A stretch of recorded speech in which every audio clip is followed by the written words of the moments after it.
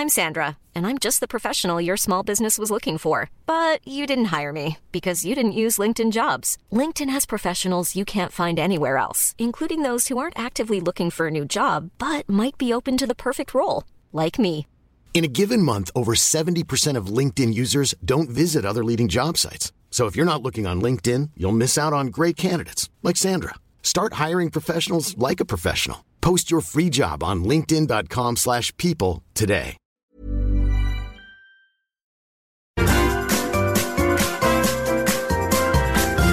You are listening to the Mother of All Talk Shows podcast with George Galloway.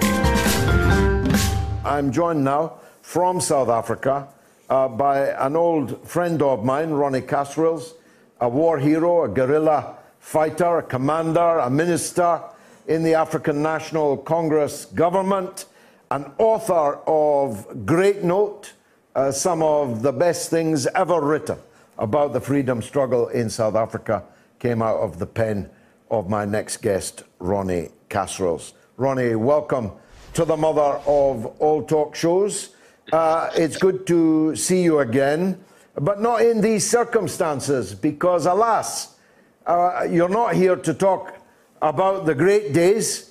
You're here to talk about the bad days that your country is going through. I wonder if you could describe what's been happening and why you think it has been happening.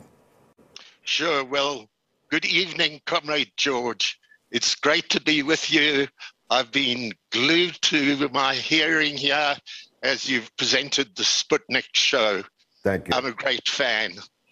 And thank you. Thank you, Ronnie. So much for your courage and the way you stand up for the truth and justice, George. You know how it's inspired me. Thank you, Ronnie. It's been a horrendous week in South Africa. Something that when we came to power, I toppled apartheid and it was a democratic South Africa. As you well know, you visited us often, from 1994. And on this day, by the way, which would be the 103rd anniversary of the great man Nelson Mandela's birth, 18th July 1918. I mean, you know, Madiba would never, ever have dreamed of such a nightmare striking this beloved country. And it broke out not unexpectedly. The intelligence service flat-footed and the police flat-footed, unfortunately riven by splits and factions within the ANC, which has been brought about by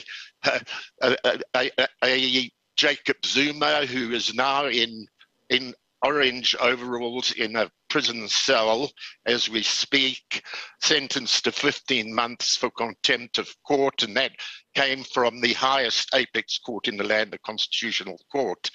A grotesque mediocrity, actually, who the ANC for so long, when he came and basically organized a coup, the overthrow of Mbeki, who had become, by that time in 2008, rather strange, especially from the trade unions and the left, but also from the Zuma grouping within the ANC, who were and have been proved and shown to be absolutely bent on the criminal stripping of state resources and selling the country to the cheapest and the worst kind of bidders, the so-called Guptas and so on.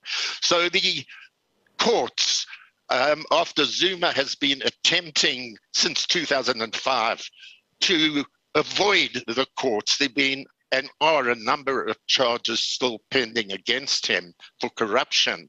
But the ANC swept that all under the carpet in one of these lame efforts to pretend of a paper unity, whilst a group of racketeers were running the country down and actually hollowing out state institutions by Zuma in order to serve himself, which is why we have a situation where a lot of departments are dislocated, dysfunctional, and this has happened with the security services.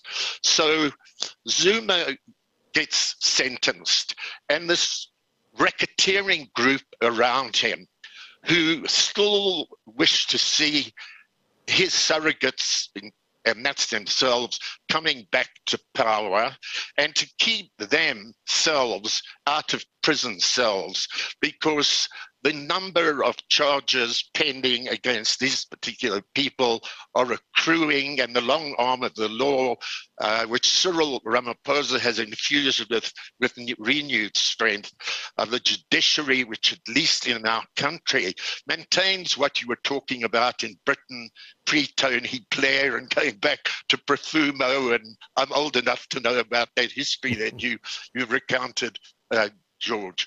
So he gets sentenced, and this grouping around him very openly are saying that they will prevent this over their dead bodies, and making all sorts of statements.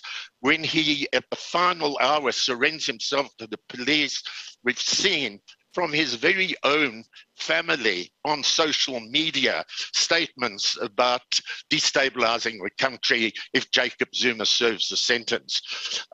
With that particular political agenda, you've got to connect it to the enormous, and it goes back to Madiba and the compromises from 1994, socio-economic problems, crisis in a country which has inordinate unemployment. It's a figure over 42% by the Statistician General. In relation to younger people up to the age of 25, they've never seen work. You take it up to majority, you take it up to the 35 years old, and they are part of an unemployed, which is 70% in the country, with this enormous poverty and the yawning gap of comfortable South Africa, which is 20% of our people, and of course a couple of percent as elsewhere in the neoliberal world, with the corporates and the greed and the control going back into colonial and apartheid times of the economy. And we've had people predicting bread riots, explosions, ticking time bombs. So it wasn't a surprise that the Zuma grouping make the threats, go onto social media, calling for protest, and a situation breaks out just over a week ago when the first action on the arterial highway, the economic lifeline of South Africa from the big port of Durban, serving the Gauteng area. We're talking about between Durban and Johannesburg, 70% of the economy. Suddenly, there's an attack on trucking on that highway, and something like a score of trucks get burnt out Thursday a week ago, and then by the Sunday, triggered by statements in social media, etc., you suddenly get this outpouring, which was absolutely a nightmare, of looting frenzy gone on steroids. And this is where thousands of people begin ransacking the major malls, shopping centers, food supply depots and warehouses of the Zulu Kingdom of KwaZulu-Natal. And then attendantly, and you know South Africa well, George, in the Gauteng, Joburg, Pretoria area, again into areas where migrant workers, terribly poor and suffering, but traditionally locked in to that Zulu Kingdom, and increasingly behind the Jacob Zuma narrow nationalist agenda. I mean, it's increasingly become a native Zulu in his life again, playing that ethnic card. It's that blow up, and the police are nowhere to be seen. And this ransacking takes place, which strips these food malls and the shopping areas absolutely to the bones, and of course in the Gauteng area to a certain degree. So this is the uproar that's taken place, and government is slow in responding. The President Ramaphosa a week ago is on television, and he appeals for calm, he appeals for normality, and he says that the military will be deployed. I woke up on Monday morning with the rest of the country because that speech was made on a Sunday night, and we'd been through this bedlam through the weekend. And I expected to see, I was once a Deputy Minister of Defence before I became a Minister of Intelligence. We expected to see military vehicles on the roads, not because we're in love with a securocratic approach. We saw what happened in London, in Britain in 2011 with the uproar and the uprising there and so on. So there's a time when you do want to see your police, and at rare moments when there's anarchy let loose and the dogs of war are let loose, to see a military support. And there was nothing. And our Minister of Defence said in response that she was going to deploy the almighty number of 2,700 troops. And that's for this massive area of KwaZulu-Natal and of the whole Gauteng area, small province, but 10 million people or more living within it.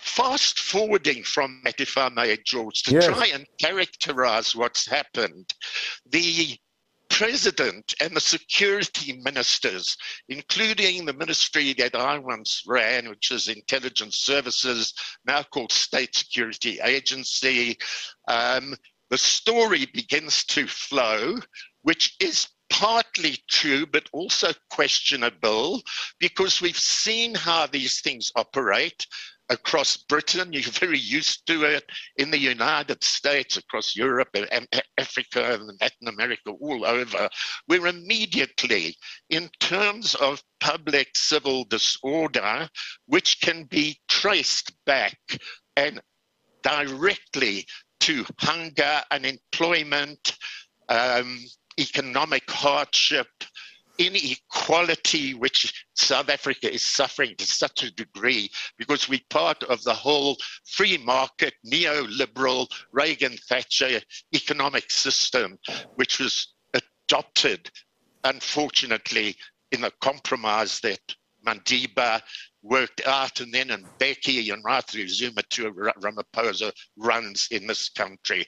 So we've had, I would say, side by side with a grouping who lit a political fuse, if we can call it political, but who lit this particular fuse in relation to the connection with Zuma's incarceration and their threats that he had to be released, otherwise there would be bedlam.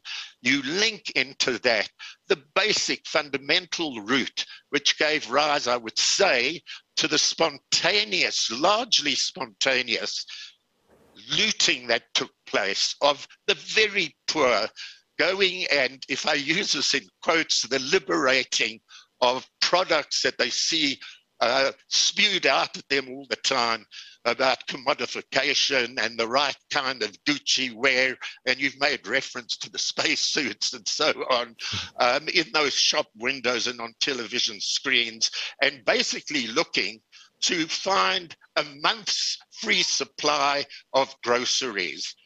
You know, there are ministers who have said, oh, it's not that, it can't be, because look at the people taking away the huge flat TV screens and even car tires, you know, utter imbecilic ministers and spokespeople representing government who can't see that if you're looking to offset hunger and poverty, and you come across a set of car tires in a showroom, of course you're going to translate that into porridge and bread and milk on the table for your kids. So there's that whole amalgam of what I would say to you is a perfect storm which occurred in South Africa to a point, because one saving grace. It's not national that we've seen. It's confined to 2 provinces. There are 9 provinces, as you well know, George, in South Africa. So the question then is, well, why were the other 7 where there's been a great deal of anarchy? And in Cape Town, the taxi drivers are just killing each other all the time as they compete for routes, and they have shootouts, etc. So there's a lot of violence, but it didn't spread, which I would say then tends to give some real serious credence to what Ramaphosa, the president, what security spokespeople are saying in relation to an actual political agenda linked through to Zuma.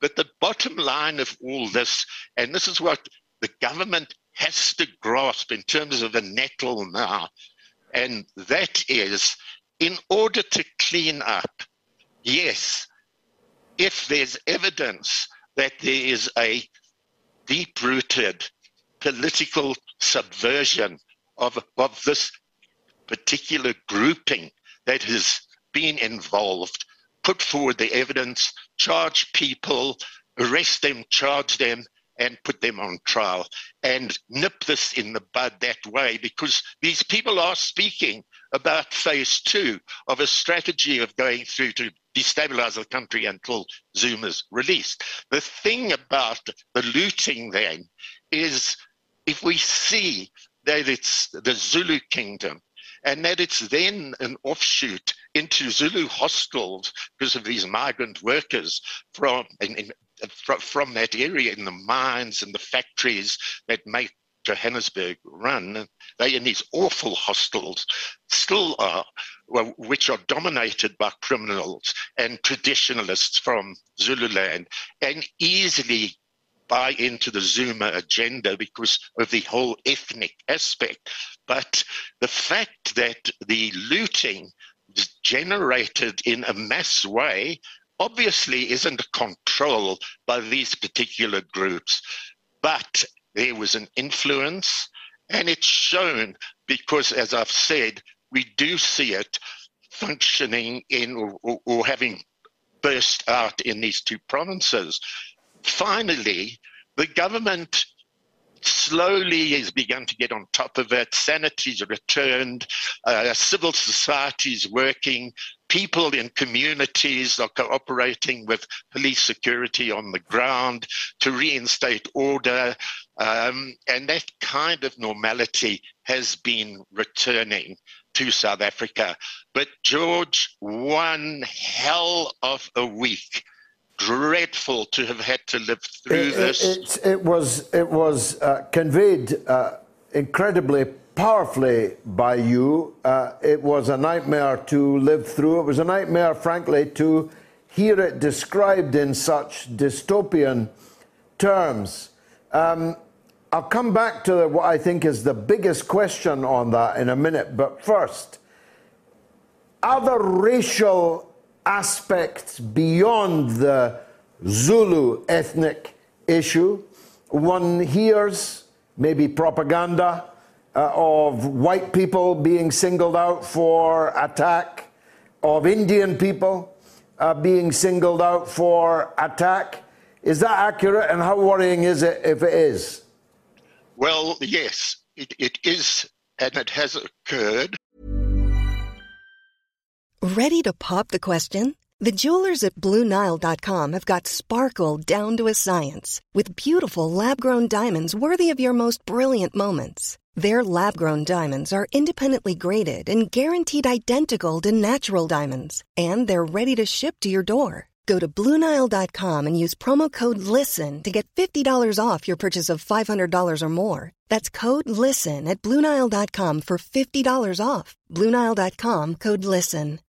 Millions of people have lost weight with personalized plans from Noom. Like Evan, who can't stand salads and still lost 50 pounds. Salads generally for most people are the easy button, right? For me, that wasn't an option. I never really was a salad guy. That's just not who I am. But Noom worked for me. Get your personalized plan today at Noom.com. Real Noom user compensated to provide their story. In 4 weeks, the typical Noom user can expect to lose 1 to 2 pounds per week. Individual results may vary. Put this within the broader context of the fact that as much as South Africa has advanced and developed in these years, and we should have done far, far better, that we've found and seen, again, and I would say it's linked into socioeconomic roots, we've seen outbursts over the years, xenophobia, not just out of the Zulu kingdom, the KwaZulu-Natal province, or on the Gauteng area, but also out of Cape Town, out of the Eastern Cape, out of smaller parts of South Africa, where at specific times there have been outbursts of xenophobia against so-called foreign nationals, not white, and I'll come to whites, but people from as far afield as Somalia, who are small traders in this country, Pakistanis, people from Bangladesh, where it's been Asianized xenophobia and Africanized in relation to, as I've said, Somalia and West Africans, because South Africa's had its open borders and there's been this huge influx of people from abroad. And a lot of that we also have seen is connected to local traders who are anti the competition from business groups who are able to organize themselves in a collective way to buy cheaply and sell cheap goods, undercutting them in the townships. So we've seen that particular aspect at play. We've also seen pockets of white racism and dreadful attacks on black people and killings by farmers, for instance, of a black laborer who they've accused of stealing a sunflower. There are cases like this that have littered the landscape over these years. So the country has not really come to grips with the racist cancer, which is still here, those seeds from the past. And we know from Britain, from France, from Germany, from the United States, North America, wherever, Brazil, how hard it is to deal with these aspects. So in this particular instance, there have been some very ugly scenes at townships where, you know, there's still the apartheid divisions, where you have Indian townships, as they call. These are South Africans of Asian Indian origin who have been here 150 years and so on, protecting their particular communities against the ravages of this turbulence and larceny and lootings that we've seen. And at Phoenix, a specific township where it goes actually back, there's long history, because it's an area where there's some wealth amongst the Indian population and also a lot of poverty, but Cheekbajal surrounded by black African areas. And there have been problems in the past. It's been something of a hotspot. So in this past week, what is surfacing, and we're still not sure, there's talk about 20 young black people were slaughtered by these Asian defenders of their territory. You've also seen in white or mixed race and white areas similar defenses of communities in terms of the so-called, black peril, this rise of looting criminality that they perceive from the indigenous African areas. So this aspect is worrying. It has come to the fore. There have been very strong attempts immediately by government. The president's been in those areas, police spokespeople, military presence, etc., to cauterize that. But South Africa continues because of the fact, and I'll go back to the compromises on the economy under Madiba, and not just saying that was 100% bad. We go back, and you've got to, in history, we don't have time to just go through the analysis of why the compromises took place in order to ensure the political transition to power. But as we well know, the trade-offs which are actually unacceptable, where the chickens come home to roost, George. Yes. And we've seen these chickens coming home to roost because we fail to deal with the key fundamental roots linked to free market economy and austerity. The fact that the government, from Mandela right through to Ramaphosa now, have failed to address the crying needs of the poor in our country. And I'm talking about 80% who do not live the protected, comfortable life of 20% of us. I wish we had more time. I've only time for one more question, though we could actually give over the whole show to this, because the compromises of which you speak are, of course, compromises or conditions that exist in almost all countries, perhaps with the exception of China, in all countries, and perhaps even there. But if the proximate cause is the Zuma affair, as I think I infer from the totality of your remarks, right? This, and it pains me, trust me, it pains me to say this to you in public, it's a failure of the ANC that you gave everything, risked your life for, but we all gave our love and our support and our solidarity over the best years of our lives. It's heartbreaking that the ANC has been in power all this time, and the situation is as you have just described it.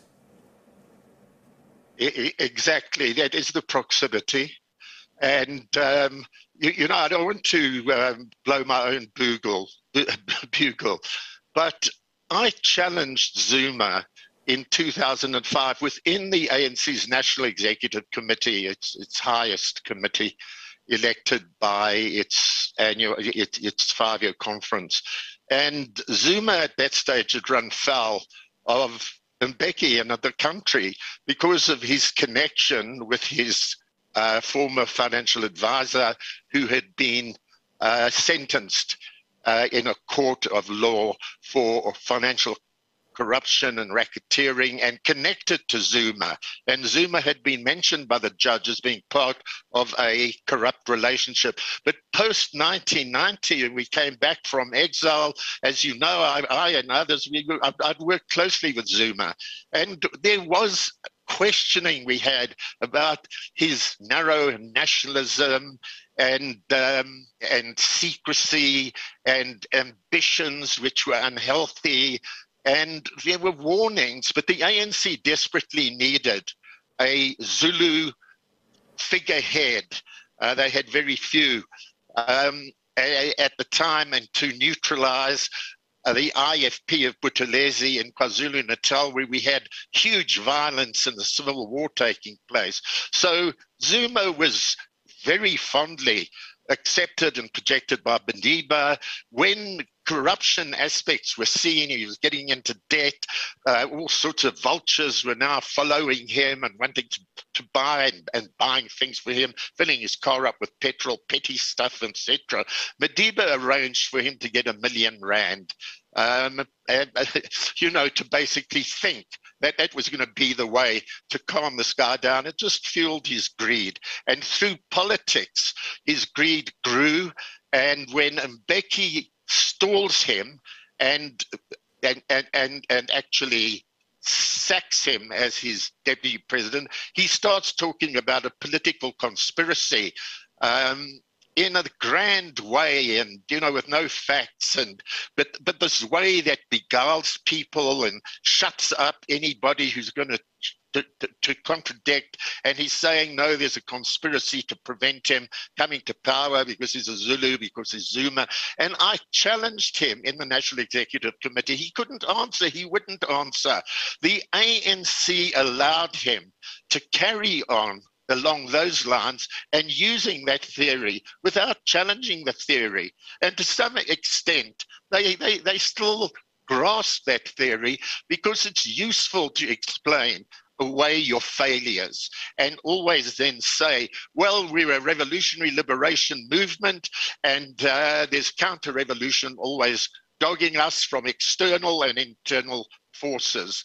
And when you have that kind of situation, you create a hero figure, you create impunity around the man, you don't question this, and it led then to his coming to power as president, and then those awful years, a dozen years or so, in which he ran down the country. It's called the state capture issue.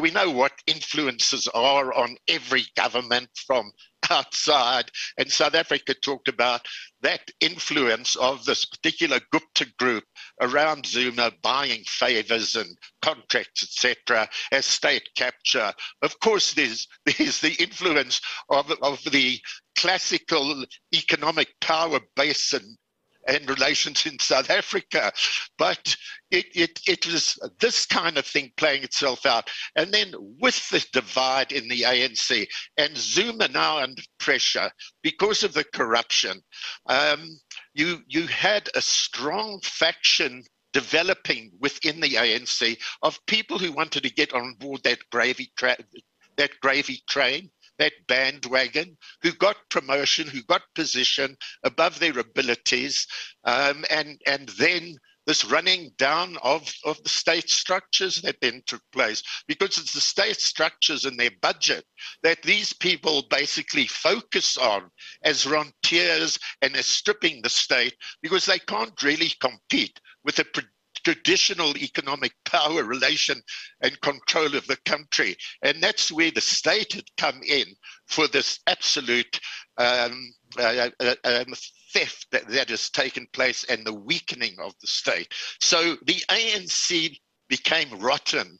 And there's that struggle that you're referring to, and that politicized agenda within police and intelligence and so on, that so affected the situation in the country. So this is at the door of the ANC. It's not the ANC that we once knew. They pretend they are, and the big question for Ramaphosa is, if in fact there's going to be a renewal in the ANC, and it's got a movement in relation to that within the ANC, people who want to save it, a lot of people who are honest and decent. And if he's going to win that, of course, he's got to rid himself of the Zuma grouping, which is underway. I believe their shelf life is up, and Zuma's shelf life is up. He doesn't have the patronage power of buying people and giving favors, etc. So I think that's on the wane, and that's why they're so desperate at the moment with the game, this absolutely dangerous, sinister game that they're playing. But final point, can Ramaphosa do, and I'm not now going to fly a red flag of direct socialism. You're a socialist, I'm a socialist, I'll die a socialist with you, George. And we know that's really the only way to save this benighted world, from Haiti to India, from the Philippines to Britain and all over Latin America, etc. But we don't have the united, strong trade union movement of yesteryear, of the 1980s, of even 1994. They're weak, as has happened elsewhere in the world, for the reasons of neoliberal rundown of our industries, etc.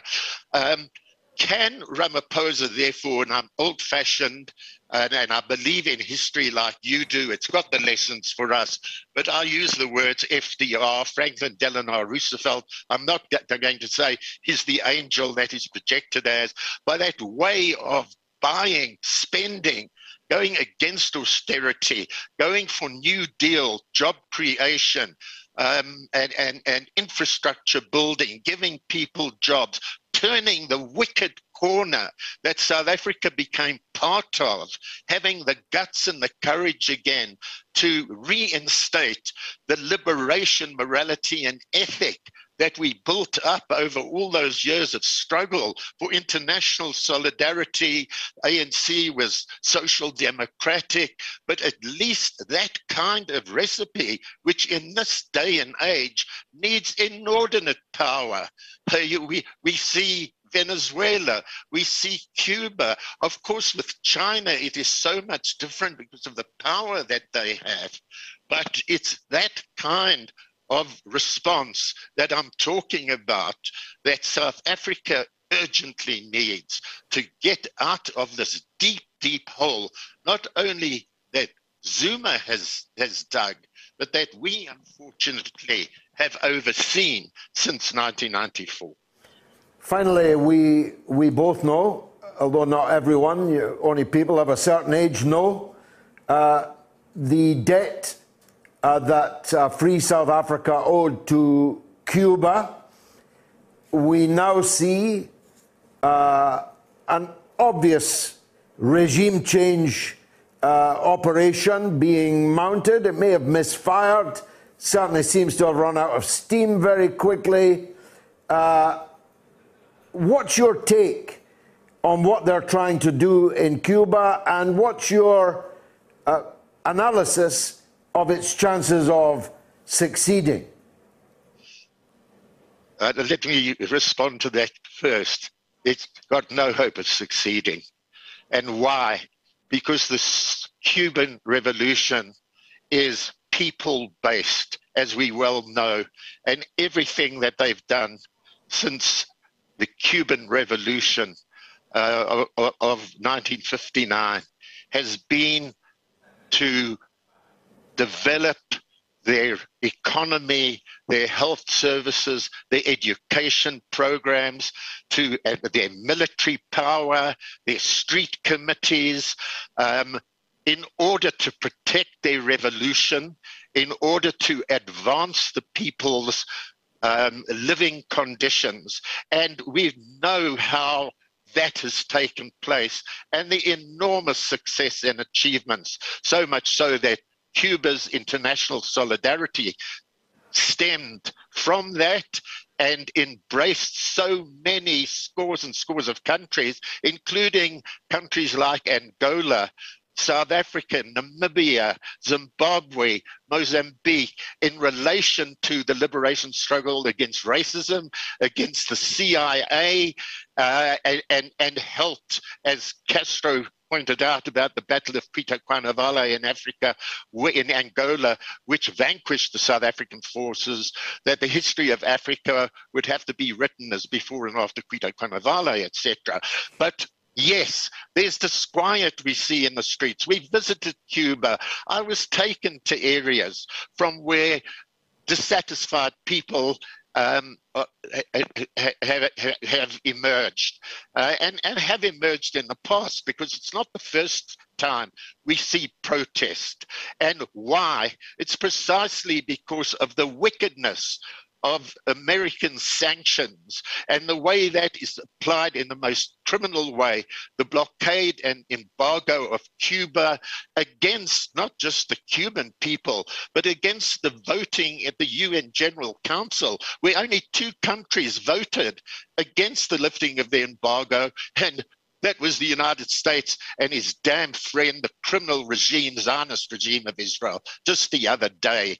So, of course, what we're seeing is what we've seen fermented all over the world. And earlier you made reference to Yugoslavia, the role of NATO there, the role of NATO throughout Europe, these color revolutions, etc. I'm not saying, and the Cubans don't say, that they made no errors, but any weaknesses have emanated from this insidious, vicious, disgraceful, criminal blockade and sanctions of the USA. And it's being dealt with. And sometimes we've seen some scenes of people being roughed up and taken off and carted off to prison. They're breaking the law. If that is the case, they're being dealt with that way. So it's not something that we're happy about. It's something that we see as the kind of threat of the American empire, reinforced by NATO, reinforced by the United Kingdom, to roll back the tide that you and I lived through, George. And we're lucky to be alive today, but I'm talking about the great anti-colonial struggles post the Second World War, which changed the war, which saw the downfall of colonialism of the empires of Europe, Britain and France, Germany, and so on, Portugal, Spain, Belgium, and then the United States. And what have we been seeing occurring? And whether it's Trump, whether it's Biden, it's American foreign policy, it's what's ripped apart the Middle East, from Afghanistan through to Palestine, Syria through to Iraq, the areas that you've done such good work in and continue to. But it's that attempt we're living at a time where, on the one hand, socialism broke down in so many countries. We have Vietnam and Cuba and China at least still standing. And we've seen the ravages then under the neo-colonial empires of the world today. But it is an America in decline that can still do so much harm. And I think, and I would still say and believe, they come up against the hard rock of the Cuban Revolution, Amen. Which will survive. I absolutely believe that. Amen. And this is why the work you do, the work we do on Palestine, and again, Palestine is such a victim of neoliberal corruption in relation to the Palestine Authority. We've got to and hope to see a whole change in the political dynamic and leadership of the Palestinian people. There have been wonderful things, as we know, that have been happening in recent times now. And Ronnie, again, the American agenda. This is quite a tour de force. I think it will become a collector's item.